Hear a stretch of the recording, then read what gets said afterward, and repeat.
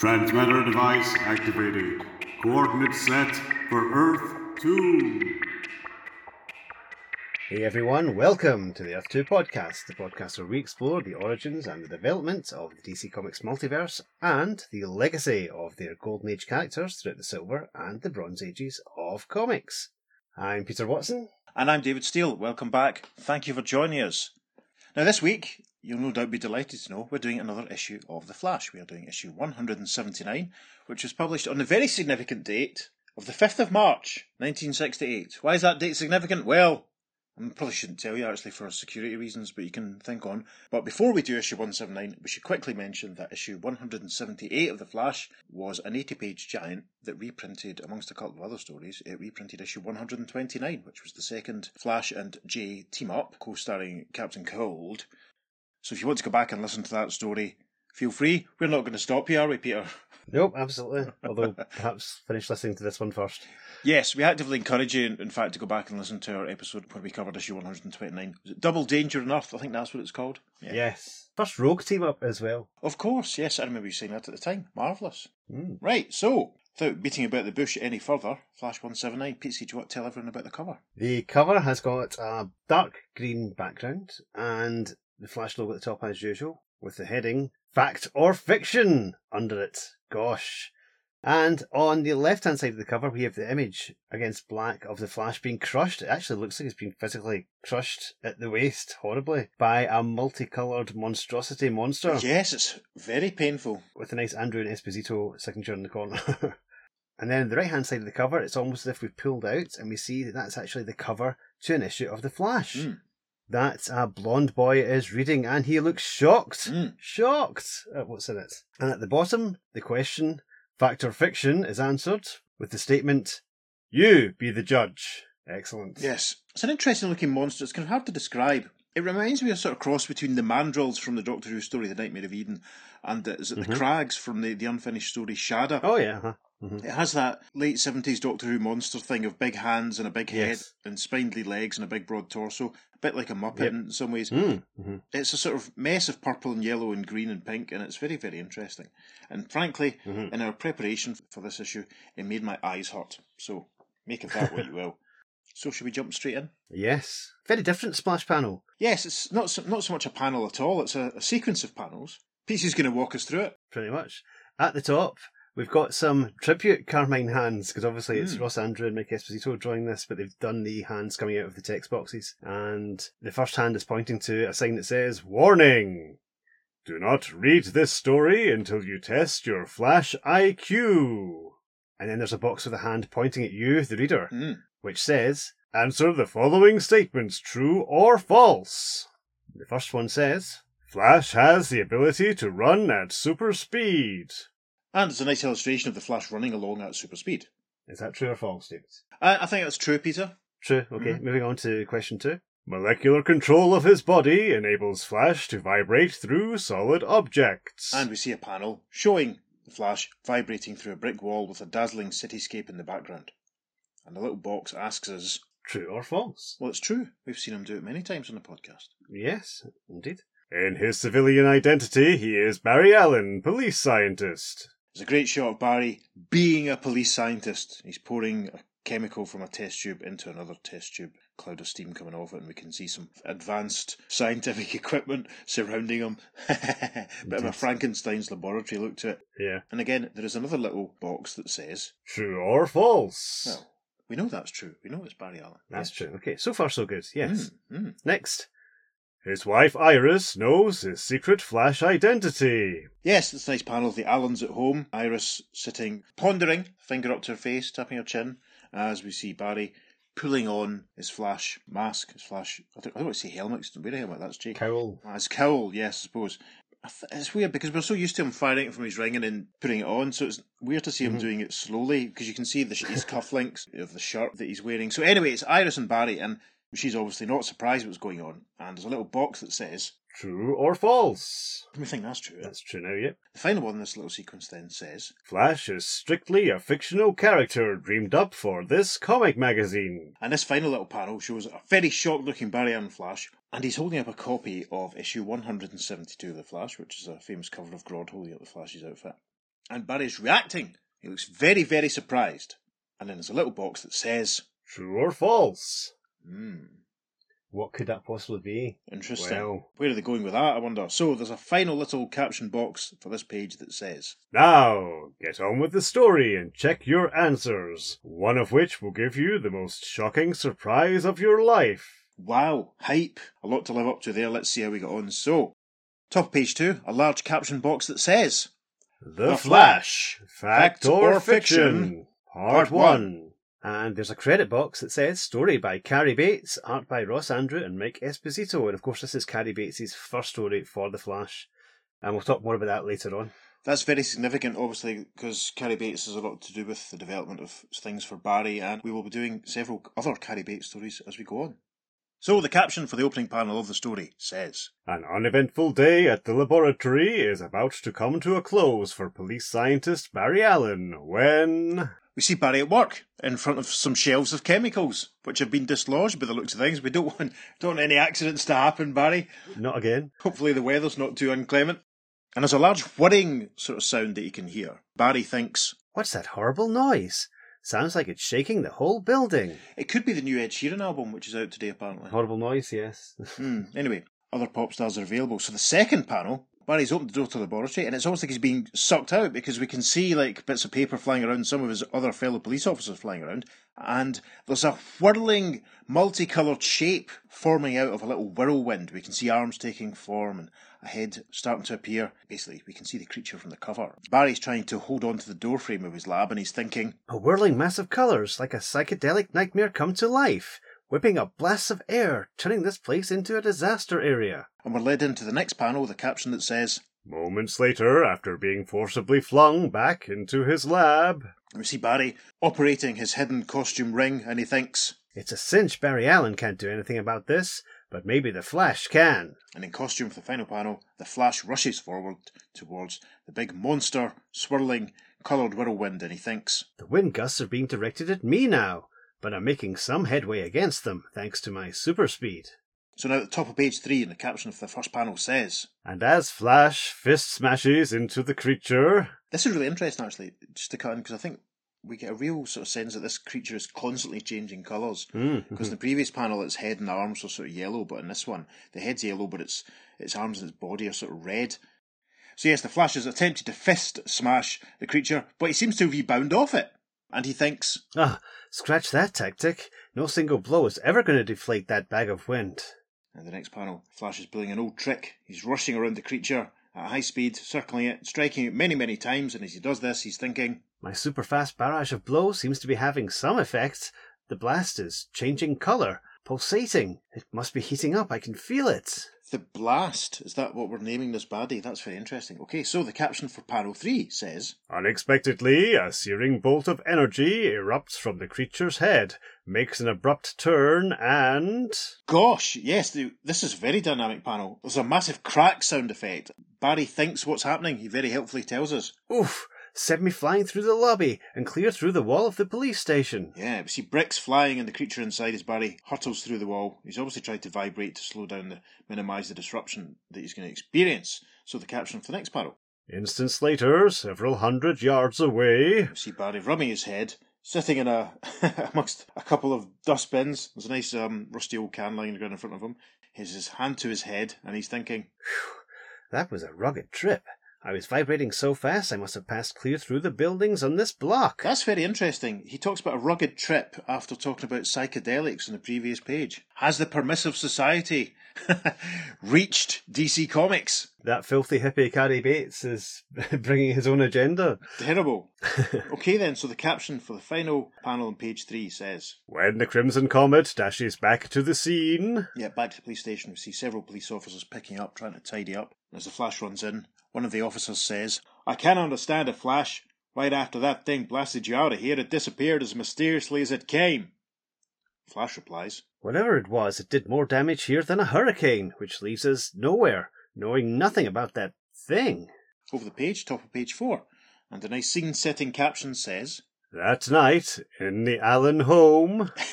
This is great. Barry's sat looking very impatient in a high-back chair at a table. Iris is coming through with the dinner.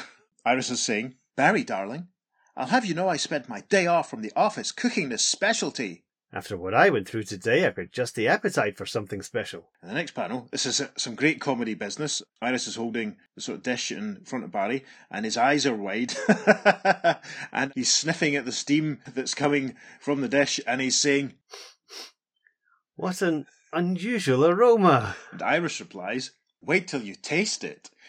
So, she set the dish down on the table, the next panel, and she continues to say, "It's out of this world." And then we're interrupted by another massive whirr sound effect like we had previously at the police station. And the dish opens up and the big whirling coloured blast pops out again. Iris falls back exclaiming, "Eek! What is that?"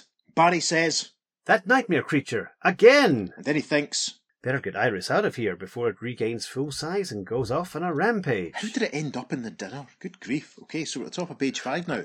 Caption for the first panel. Unmercifully, the deafening roar of the unrelenting wind blasts fill the entire room. There's an unusual layout to page 5. The horror sound effect carries along the top, and down the left-hand side, a big long stretch panel that shows some of the fixtures and fittings of the Allen abode being hurled around by the creature. You see a lamp and what looks like a cigarette box. It does? How unusual. The creature is showing some blue and purple as well as the yellow, and Barry and Iris react to all this with Barry saying, "Hold on, Iris, we're getting out of here." "Fine, but wouldn't it be safer to carry me at super speed?" "What? And give away my secret identity to outsiders?" So we're at the top of the page again for the next panel, and they're running away from their home. Now, we talked about this recently, didn't we? Mm-hmm. They'd been sharing an apartment at one point, but now we seem to have a proper, full, detached bungalow. In the burbs. Definitely nice suburban landscape there. When did they move house? Listeners, if you know, write in and tell us. So, as they run from the home, Iris is saying, "That's so important at a time like this. What if that creep goes after us?" "It'll have to find us first." Caption for the next panel. Frantic seconds later, in a fallout shelter. In a fallout shelter? Gosh. Goodness me, the worst sound continues as we see Iris and Barry running down some stairs. There's an arrow on the wall printed above the arrow is the word shelter. And as they go down the stairs, Iris is saying, "Barry, it knows where we are. That terrible racket is getting closer." And Barry thinks, "If it follows us down here, Flash will be ready for it." Caption then for the next panel. But after tense moments of waiting... Yeah, it looks as though some folk have come and got them to get them out of the fallout shelter. A fallout shelter, that's like... It's presented just so blasé, isn't it? So matter of fact. Yeah. Presumably it's a couple of neighbours that have opened the door, and one of them says, "You folks all right?" Barry replies, "The creature, what happened to it?" And another neighbour replies, "It's gone, with the wind." In the next panel, one of the neighbours continues, "Darndest thing I ever saw. I was just about to barrel down here when all of a sudden, poof, it was gone." Iris and Barry are standing, and Iris says, "Barry, I'm worried. This is the second time that creature has turned up near you. Do you think there's some connection?" Barry says, "It's beginning to look that way, Iris." Then he thinks, "The question is it after Barry Allen or the Flash?" Okay, so, top of page 6, caption for the first panel says, Early the next morning, a crimson blur streaks through Central City. There's a nice aerial shot of the Flash speeding along, and as he runs along he says, "I'm not usually up at dawn, but I promised my custodian friend Dexter Miles that I'd check the authenticity of the new exhibits he's placed in the Flash Museum." That's a great little exposition dump there. Superb. That he said out loud. Yes, to no one. to us, the reader. He's telling us. That's very nice of him. So panel 2 has a caption that says, Mere heartbeats later, among the many mementos inside the famed building... Barry's arrived inside the Flash Museum, and there are some balaclavaed baddies, some robbers. One's holding a large patterned vase. Another one's reaching into a glass cabinet. There's another one with a tied bag. I can't remember a Flash story that hinged on a large ornate vase. Maybe Peter can remember, but not to worry. No, not a fan. No? No. Oh well. Flash is running in from the right of the panel, as one of the balaclavaed goons says, "Hold it! The Flash!" And the guy reaching into the glass case says, "Why's he here? This time of day?" And the Flash says, "For a better reason than you crooks." The caption then for the next panel says, Weapons raised, the looters take aim and promptly fall flat on their heads. That's quite funny, because there's no sign of them holding guns in the previous panel, but not to worry. They've all got guns, or at least they're dropping their guns in this very exciting panel, as they go flying, and yes, there's a massive whirr sound effect again. One of the goons cries, "Hey, how'd Flash pull that trick?" And Flash thinks, "I wish I could take credit for it, but it's the work of that bag of wind again. So it's after the Flash, too." Yeah, as the whirr sound effect blurs between this panel and the next one, and the creature appears in front of everyone. Purple arms and a predominantly yellow head at this point. One of the goons cries out, "Yow! What is that thing?" And the second one says, "It's blowing up a storm! We gotta get out of here!" And Flash looks up at the creature and thinks, "Crooks or no crooks, I'll have to give them a hand." Arriving page 7, the caption of the first panel says, Instantly, the fastest man alive explodes into action. Very helpfully, Barry tells us what he's doing in some thought bubbles. Javeling them at super speed, causing their molecules to vibrate harmlessly through the wall. Yeah, he's picking the baddies up, vibrating them and hurling them through the wall of the museum to land outside. And for panel 2, the caption says, A fraction of a second later, Barry's vibrating through the wall after them. You see the goons landing one by one in the street outside, and Flash is thinking as he vibrates through the wall. Suddenly felt such intense heat in there. I had to get out too. But then from behind him, there's a massive quam as the brick wall that he's just come through shatters under the pressure from the big whirling psychedelic monster. Busts through the wall behind him. Flash turns around, looking at the creature, and he thinks, Phew, that creature's violent air turbulencies built up so much pressure, the museum's walls blew apart. And a close-up of Barry in the next panel as he observes the creature still whirring away, and Flash thinks, Now that I know it's after me as Barry and Flash, I've got to take another crack at it. So, reaches forward to try and punch it in the next panel. With a pop, the creature vanishes. The Flash thinks, How'd that happen? I knocked it out of existence with my first punch. Okay, now things get a bit weird here. Don't mind saying, as we arrive at the top of page 8. And the caption for the first panel says, suddenly, an eerie glow pierces the air. Barry turns around and reacts as a pinkish glow is appearing in midair, and from the heart of this big burst of white energy, a very unusual looking alien has appeared. How are we going to describe this guy, PC?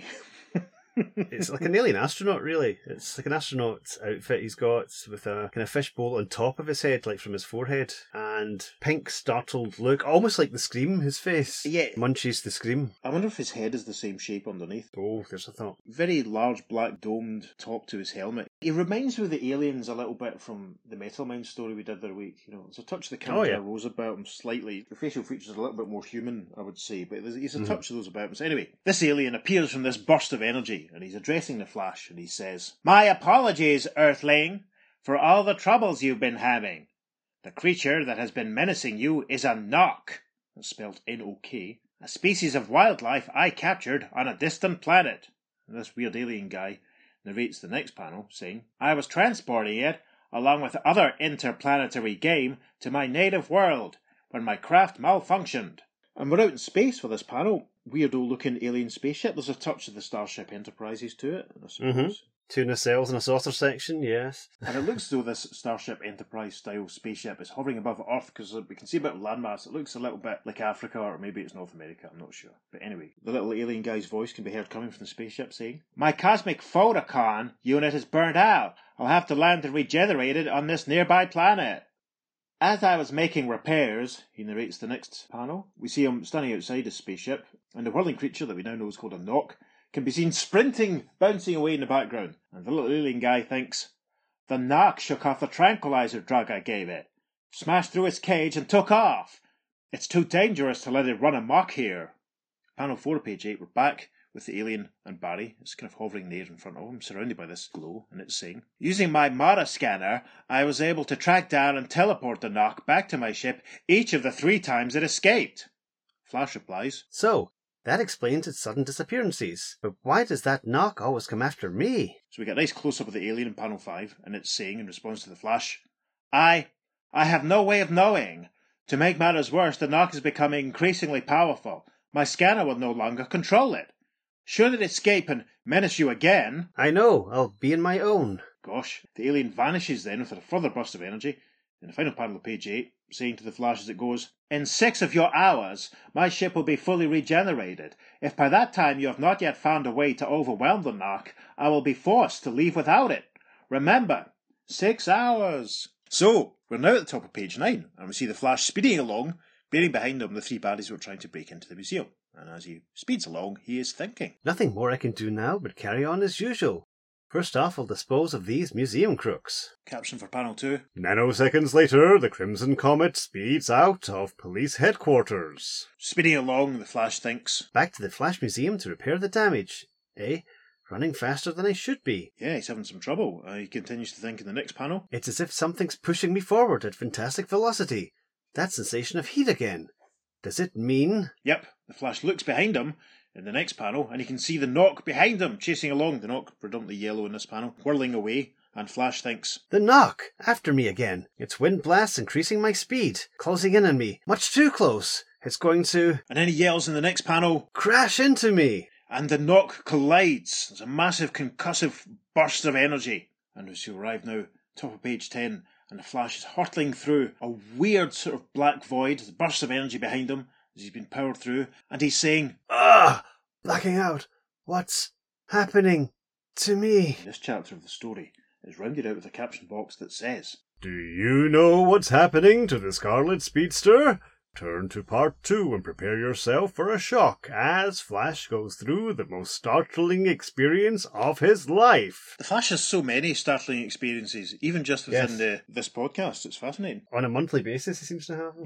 Yeah, or at least 8 times a year. At this point, yes. So a tiny caption that says, continued in the second page following. The following page is an advertisement for Superboy issue 147, an 80-page giant which I don't actually have in my collection. Listeners, if you're out there and you have a spare copy and you'd like to send it to us, please get in touch. So, top of page 11, we have a large caption box that says, The Flash, Fact or Fiction, Part 2. Our first scene-setting caption for the first panel says, Minutes, perhaps hours later.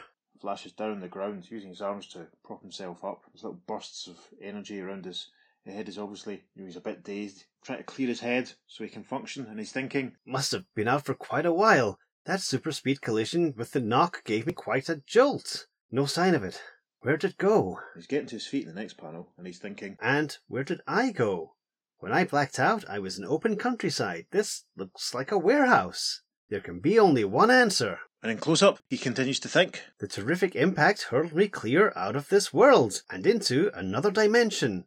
Perhaps Earth 2. We get a little asterisk that interrupts Barry here, and another caption box that says, A parallel Earth in a different dimension similar to Flash's own Earth. Yep. Also, an excellent podcast from the 21st century. Yes. 2 years we've been at this. This is crazy. Longer than 2 years we've been... Yeah. Anyway, not to worry. Yeah.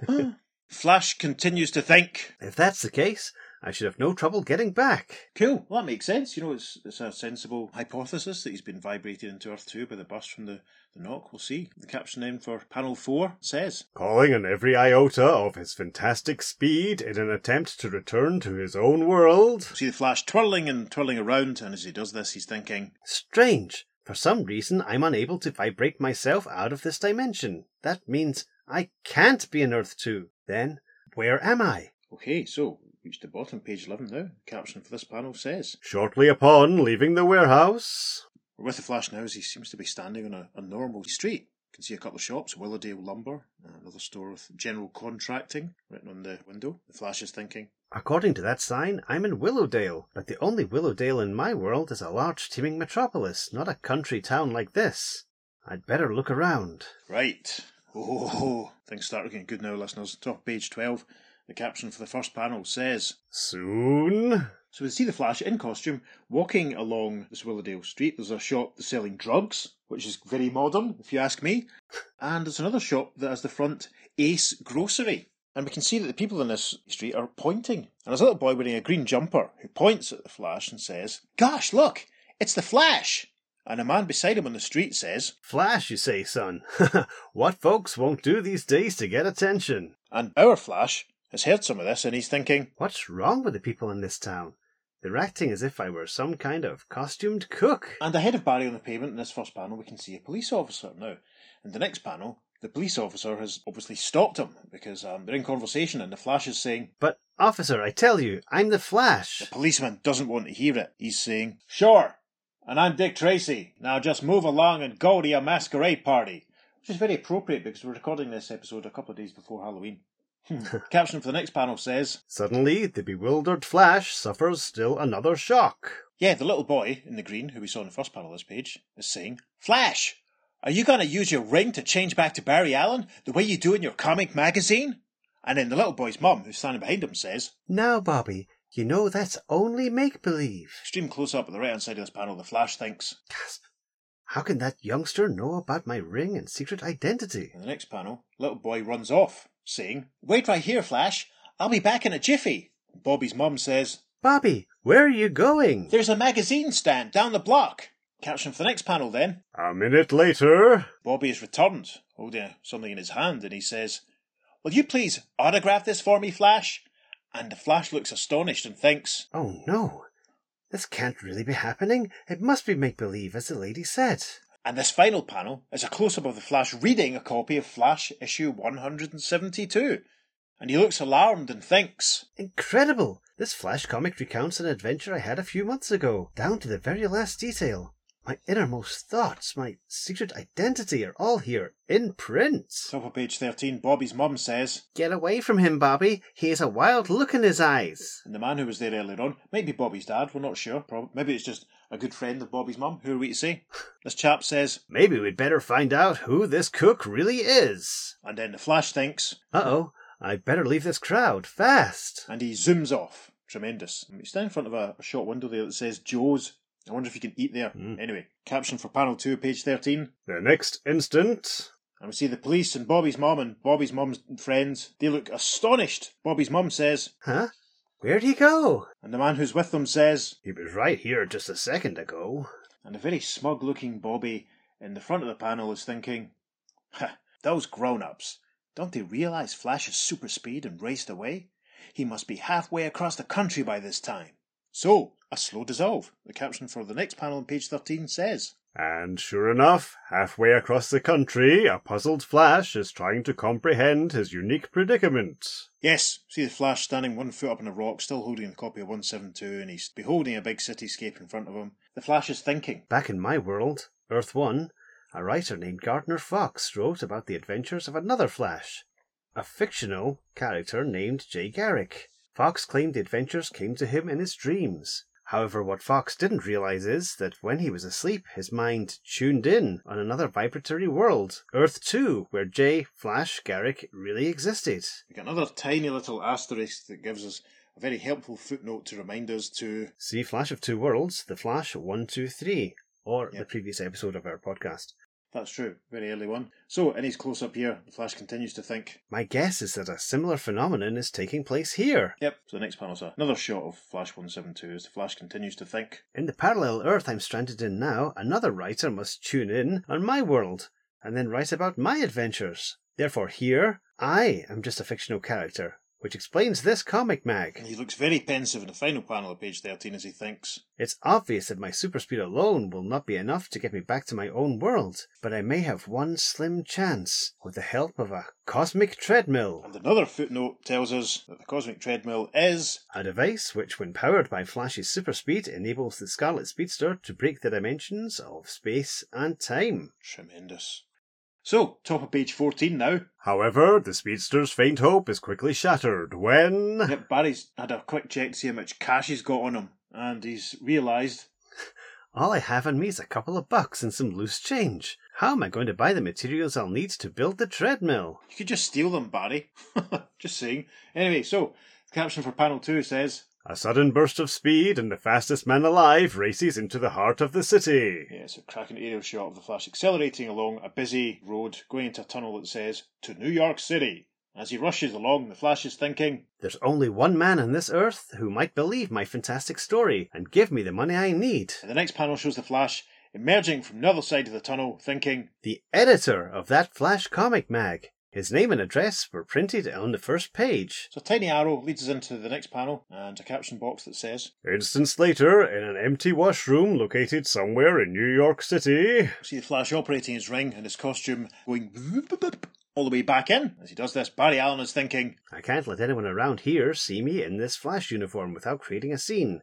So from now on, I'll be Barry Allen. This final panel shows Barry beholding and looking up at a giant skyscraper in front of him, and he's thinking, This is it. 575 Lexington Avenue. The man I want is in this building. so the caption for the first panel, page 15, says, Moments later, on the 8th floor. we see Barry standing in a very sparse-looking reception area, and we can see a girl at her desk, behind a little bit of glass, and she's saying, Mr. Schwartz, there's a Mr. Barry Allen here to see you. He says it's urgent. and this next panel, rather marvellously, is a very accurate, almost portrait shot of legendary comics professional It's Julius Schwartz, superb, and he's answering the phone to Ginny and he's saying, "Barry Allen? Send him in, Ginny." And he thinks, probably some Flash fanatic's idea of a joke. I'll see what he's up to. Barry enters Julie's office at the next panel, and Julie looks appalled, thinking, for crying out loud, this guy even went to the trouble of disguising himself to look like Barry Allen. And now Barry Allen says, "Mr. Schwartz, I need your help." Okay, we have a slow dissolve then, and a caption for the next panel on page 15 says, After Barry has told the editor of his fantastic predicament... It's a nice overhead shot of Julie Schwartz sat behind his desk, Barry sat in the visitor's chair opposite him, and Barry is saying, "And after you lay out the money to buy the materials for the cosmic treadmill, I can..." Hold it! If you need a handout, say so. You didn't have to dream up that wild story. "It's hard to believe, I know, but I can prove it." And Julie looks very annoyed and holds up his hand, as if talk to the hand because the face ain't listening, and says to Barry, "I got deadlines to meet. I don't have time to." And the first panel, page 16, shows Barry unleashing his Flash costume and changing rapidly in front of Julie, saying, "Now, do you believe me?" And an astonished Julie Schwartz says, "The ring, the expanding uniform, the switch to Flash, right before my eyes." And the Flash says in the next panel, "Well, sir, now will you help me?" "To the limit. Tell me what you'll need to build your cosmic treadmill." Caption for the next panel. Soon. Yep, and the Flash is sat in the chair. Julie's office. Julie's standing looking down at some papers on his desk. And Julie is saying, "That's quite a list. You might be interested in looking at our bound volumes of the Flash. It may take me a while to get some of these things, so make yourself comfortable while I'm gone." Next panel shows Julie exiting a doorway. Barry's in the room behind him. Julie is saying, Julie looking very much like my Grandpa Steele in this panel. Julie is saying, "I think it would be better for both of us if you kept yourself locked in here out of sight." Barry replies, "Yes, I know what you mean." Final panel then at page 16 shows the Flash sat up with his feet on Julie's desk, still reading issue 172 it looks like, and he's thinking, "Maybe if I go over these comic mag accounts of my past adventures, I might come across a clue on how to deal with the knock. If I ever get back to my own Earth." So, top of page 17, the caption of the first panel says, A few hours later... And Julie's standing outside the door, lots of boxes and equipment and stuff in his hands, and the Flash says, "How'd you make out?" "Oh, had to go all over town to buy some of this stuff, but I managed to get everything on your list."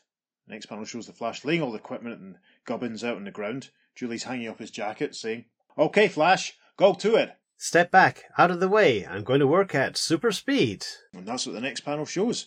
At super speed, we see the Flash assembling a cosmic treadmill. You can see him even welding at one point and building the speedometer bit at the top and laying out the treadmill track that he runs on, doing a bit of work with a screwdriver. As he watches all this, Julie exclaims, "I see it, but I don't believe it." And he thinks, "And I bawl out my writers for pulling that cliche." Caption for the final panel of page 17 says, Scant seconds later, the treadmill is completed. It does look very sparkly and brand new. The Flash gestures towards the treadmill saying, "Well, so long, Mr. Schwartz. I don't know what I would have done without you." Julie waves this off, saying, "Forget it. Besides, think of the terrific Flash yarn I'll be getting out of this."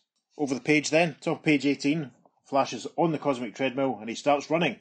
And he says, "At this vibratory speed, I should be bridging the interdimensional gap any moment now." Continues in the next panel, "Got to keep pouring it on. Faster! Faster!" and there's a giant, Suddenly... there's a caption, and the Flash vanishes with a burst of energy, leaving Julie Schwartz behind. And Julie thinks, "He's gone. Back to his own Earth, I hope." And the closing caption for this chunk of the story says, Will Flash's fantastic gambit pay off? Turn to part 3 for the earth-shattering conclusion. The rest of this page is taken up with a couple of cracking DC house ads for World's Finest and Just League of America. We're over the page, past the letters page for the issue, past a Caps Hobby Hints, past Direct Currents page for this issue, which is plugging Our Army at War and Tomahawk. And I've said this before, but I wish there was a Tomahawk story we could have done at one point. To arrive then at the top of page 19, and a large caption box that says, The Flash, Fact or Fiction, Part 3.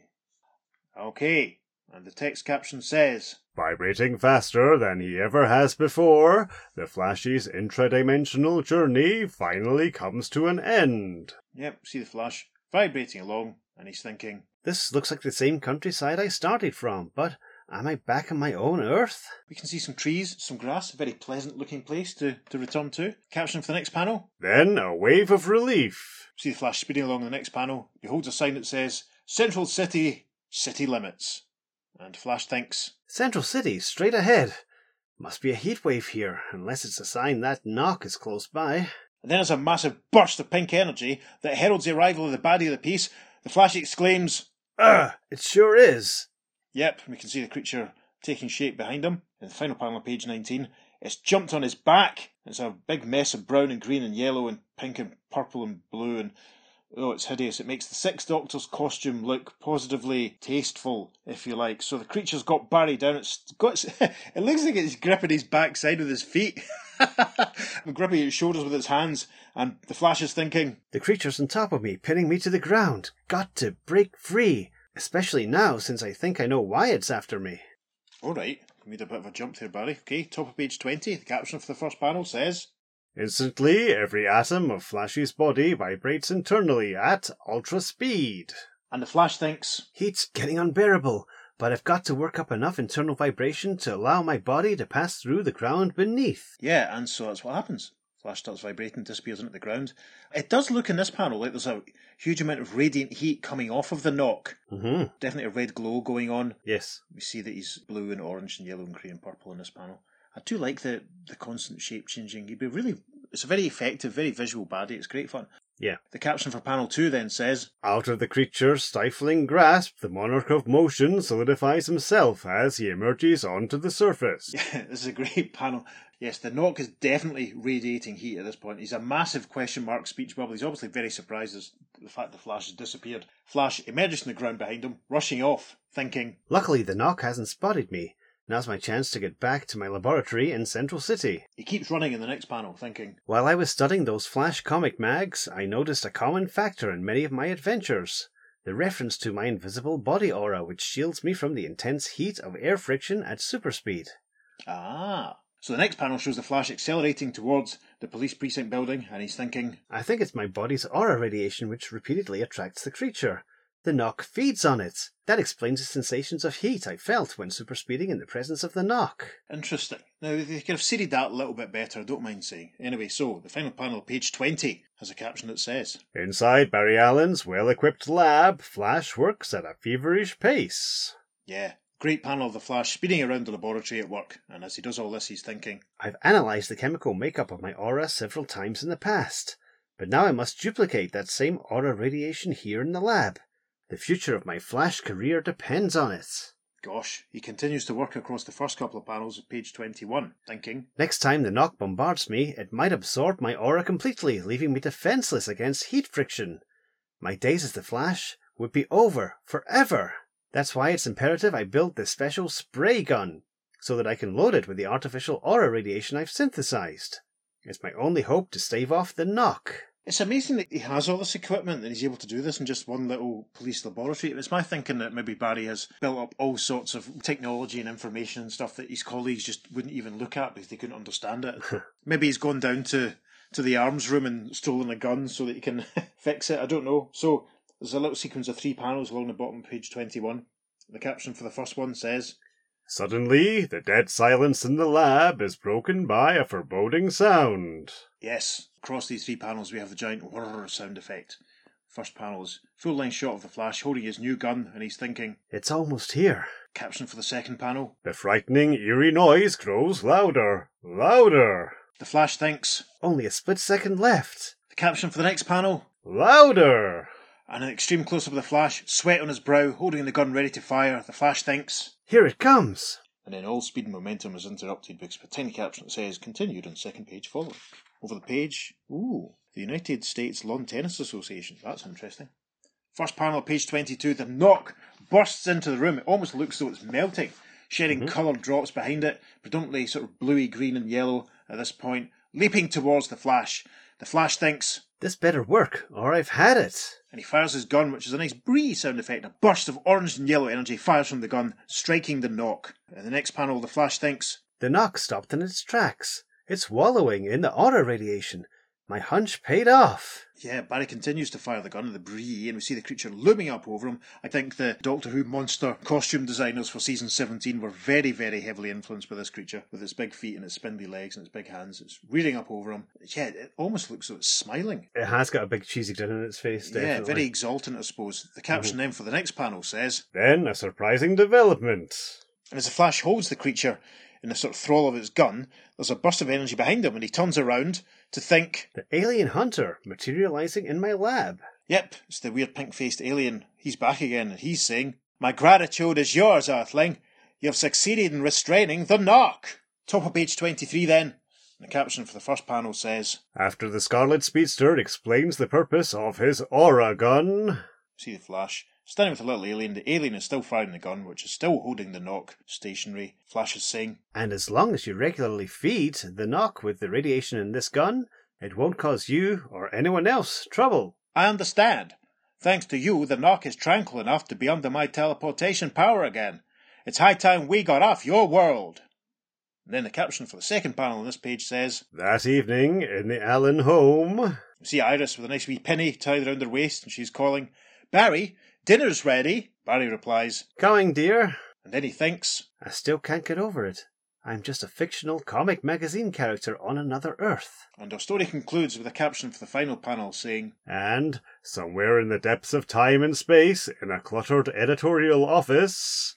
and we see Julie Schwartz standing with a finger to his chin, beholding a cosmic treadmill, this positive and negative signs and all of that, and he's thinking, I can hardly wait till Flash's adventure appears in a forthcoming issue. I'll know it really happened, even if the readers won't. The end. It's interesting, actually, the rest of this page is taken up with an advertisement for House of Mystery on sale on March the 14th, and it's that famous cover to the first issue of House of Mystery was starting to go creepy again when it'd been the Martian Manhunter and all that stuff, and was because the relaxation of the Comics Code when DC were starting to tell horror stories again.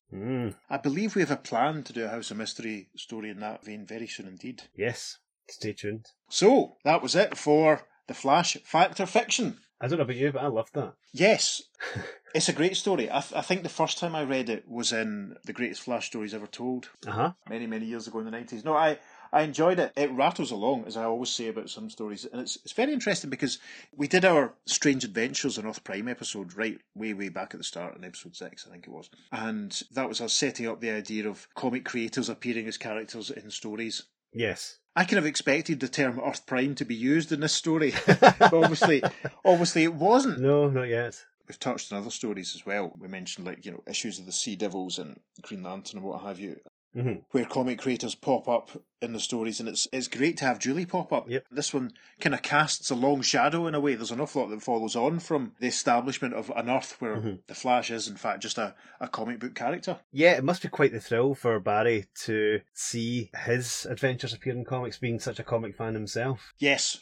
You know, it's especially when Julie goes out to do the shopping. He leaves Barry with bound volumes of his adventures. That's great. Yeah, I wonder if Barry has a favourite Flash artist. Did he prefer it when he was being drawn by Carmen Infantino? I have to say that the artwork in this issue was a little bit too rough for me. I see. It was fine, very visual. I loved the way the creature was drawn and all that. Yeah. I'm kind of still, I think, tuned into the sleekness of Carmine. I'm missing that now, I think. It looked fine. It wasn't bad, but I think for me, the artwork kind of no, it didn't let it down. That's the wrong way to put it. It was just kind of, I would have preferred it maybe if the artwork had just been a little bit tighter, maybe a little focused. I don't know. I really enjoyed the after image use that, as we said the last time, Ross Andrew was penciling one of these. He really does heavily use after images for the Flash, and I think it works brilliantly. I like the simplicity of the design of the cosmic treadmill with the positive, negative, and the little timer thing at the top. That's hilarious in its basic Silver Age simplicity. It's wonderful. Yeah, it's like King of the Rocket Men's on and off switch, isn't it? Yeah, absolutely. We've done quite a few of the Flash stories that published in the last year or so. I think this is the last one of this immediate little stretch. There's another Flash story along in a few months sort of relative time that we'll be doing. As I said as well, this is the first Cary Bates Flash story. Now, Cary goes on to do a legendary Flash run from the early 200s right through to the final issue with only just a couple of fill-ins. And there's an interview with him in the Flash Companion from Tomorrow's. And he's asked about this very story. The interviewer says Flash 179 is credited for the creation of Earth Prime, and the first time a DC character met Julius Schwartz in a comic book. Throughout your writing career on The Flash and Justice League books, you really like to dance around breaking the fourth wall at times. What can you tell me about this story and how it came about? And Cary answers, "You're right about my affinity for the fourth wall thing, but I really don't know where that comes from. Though I remember this particular story was inspired by Flash of Two Worlds. It just seemed logical to me that after Julian Gardner Fox established the precedent that Jay Garrick had his own Earth, why couldn't there be yet another Earth for us, the reader, where Jay and Barry Allen were just comic book characters?" I think the Earth Prime designation came years later, and yes, as we said, it's not present in this story. Mm-hmm. That's fascinating. As I said, Cary's the writer responsible for me falling in love with the Flash. Right. And making him my favourite character. Yeah. His influence is there straight away. I mean, Mm-hmm. the psychedelic reference, there was another line when Barry talked about a trip, and when, things certainly look a little bit looser around the Allen home. Yeah. I talked before when we did that issue of The Spectre, guest starring Wildcat, which obviously was written by Mike Friedrich, another new generation, if you like, writer coming along. Another letter hack. Yeah. Because Cary Bates was a letter hack. Yeah. We mused then this was the beginnings of the Bronze Age, starting to affect. And obviously, if this issue of House of Mystery is about to be published, that's a massive part of the Bronze Age. Mm-hmm.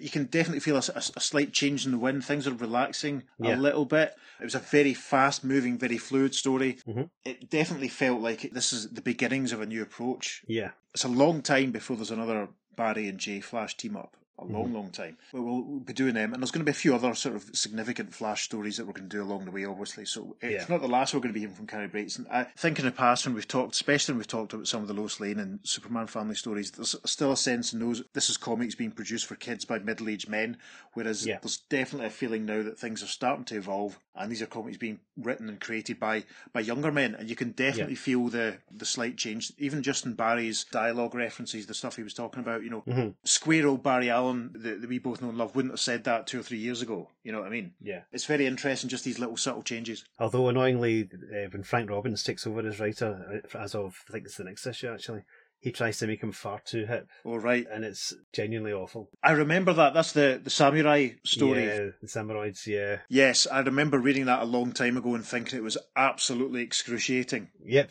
It is. Yes. It's not good. Yes. Fortunately, he's not on it for too long, but great artist, not so great a writer. Oh, well. As far as I'm concerned. There you go. One thing I want to mention as well is I feel sorry for poor Bobby. First of all, he meets the Flash, which is incredible. No one believes him, but it is the Flash. He buys a copy of his comic, takes it over to him for him to sign, and not only does the Flash not sign it, but he steals it. Yeah, he bogs off. He's reading it when he's outside New York, contemplating what he's going to do next.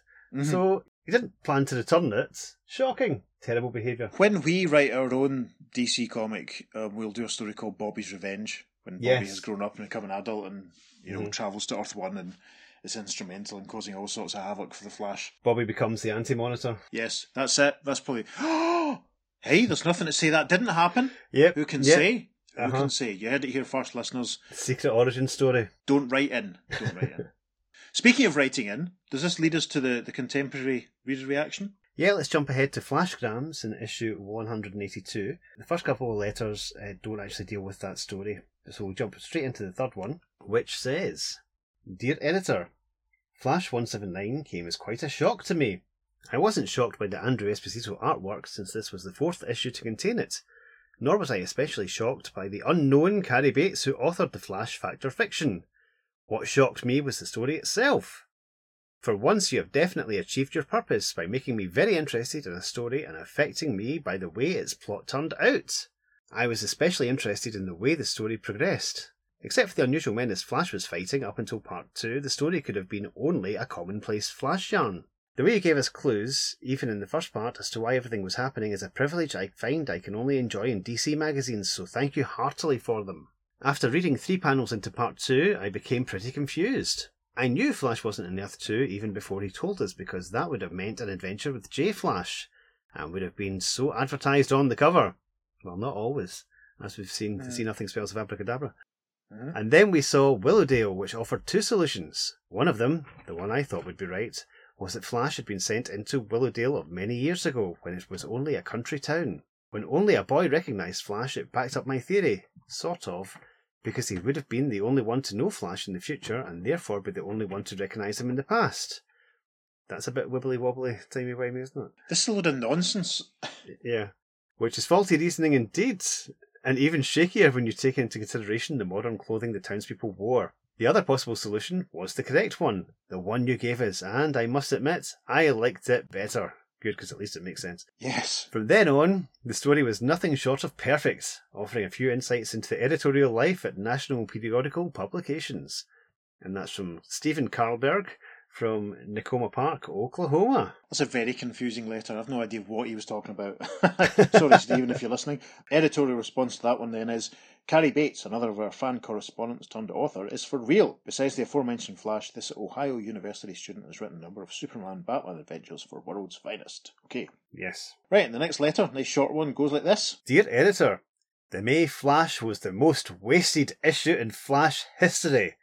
Cary Bates' script was the worst I've seen in a Schwartz-edited mag. But then, he didn't have much of an idea to start with. I doubt that any writer could have done much with the cover scene. And that's from future comic writer Mark Evanier from Los Angeles, California. Good grief, that's very negative. Is there a bit of jealousy going on there, do you think? Scathing, yeah. Funny enough, Mark's first published work was a House of Mystery story from June 1973. So yeah, he's a few years away from becoming a pro himself. Editorial response to Mark's letter then is, Cary based his script on a cover that he himself originated. To neutralise Cary's joke from this negative critic, let us count the positive one, so that'll be the next letter. So yeah, that's off Mark Evanier, I say. That was obviously at the time where they generated the covers first, and then worked out what the story would be revolving around it. Quite often that happens, not all the time. But famously, I think Flash 1, 2, 3, Flash of Two Worlds worked that way. Yes. I think there's a bit of jealousy from young Mark there. I know mainly as a collaborator with Sergio Aragonés, to be honest. Yes, true. Anyway, okay.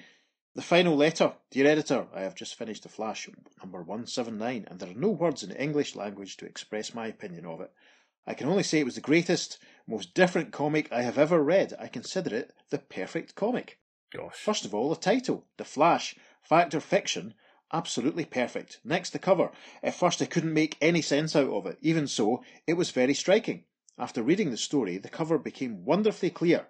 In a way, the cover told the story. Yeah, Flash was really fighting the creature, and the youngster was reading about the same adventure.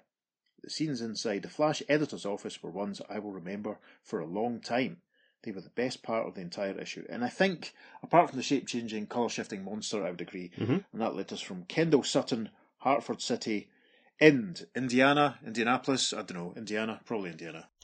I should really dig out that list of all the states that Steve Higgins sent me ages ago. Speaking of Steve Higgins, very recently we did Brave and the Bold issue 76, and Peter and I were astonished at the phenomenon of drive-through banking, a little banking kiosk that got robbed at the start of that story. And Steve Higgins, a regular listener along with his daughter Caitlin, hi Caitlin, got in touch to tell us that apparently drive-through banking is a big thing in America. Yes. Which I'm astonished by. We're both astonished by, yes. Yeah. Speaking as two people who formerly worked in banks. Yes. Yeah. Don't have time to go into the bank and pay in your cheque. Just do it at the drive-through. Stunning.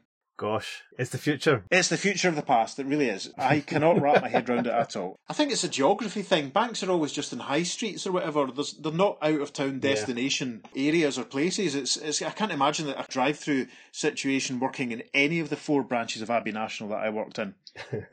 So yes, thank you for that information, Steve. It was very helpful. Yes. If you have any information or any comments of any of the stories that we've covered, you can write in to us at theearth2podcast@gmail.com. Make sure you follow us on social media because we're posting lots of bonus material for this and every other episode.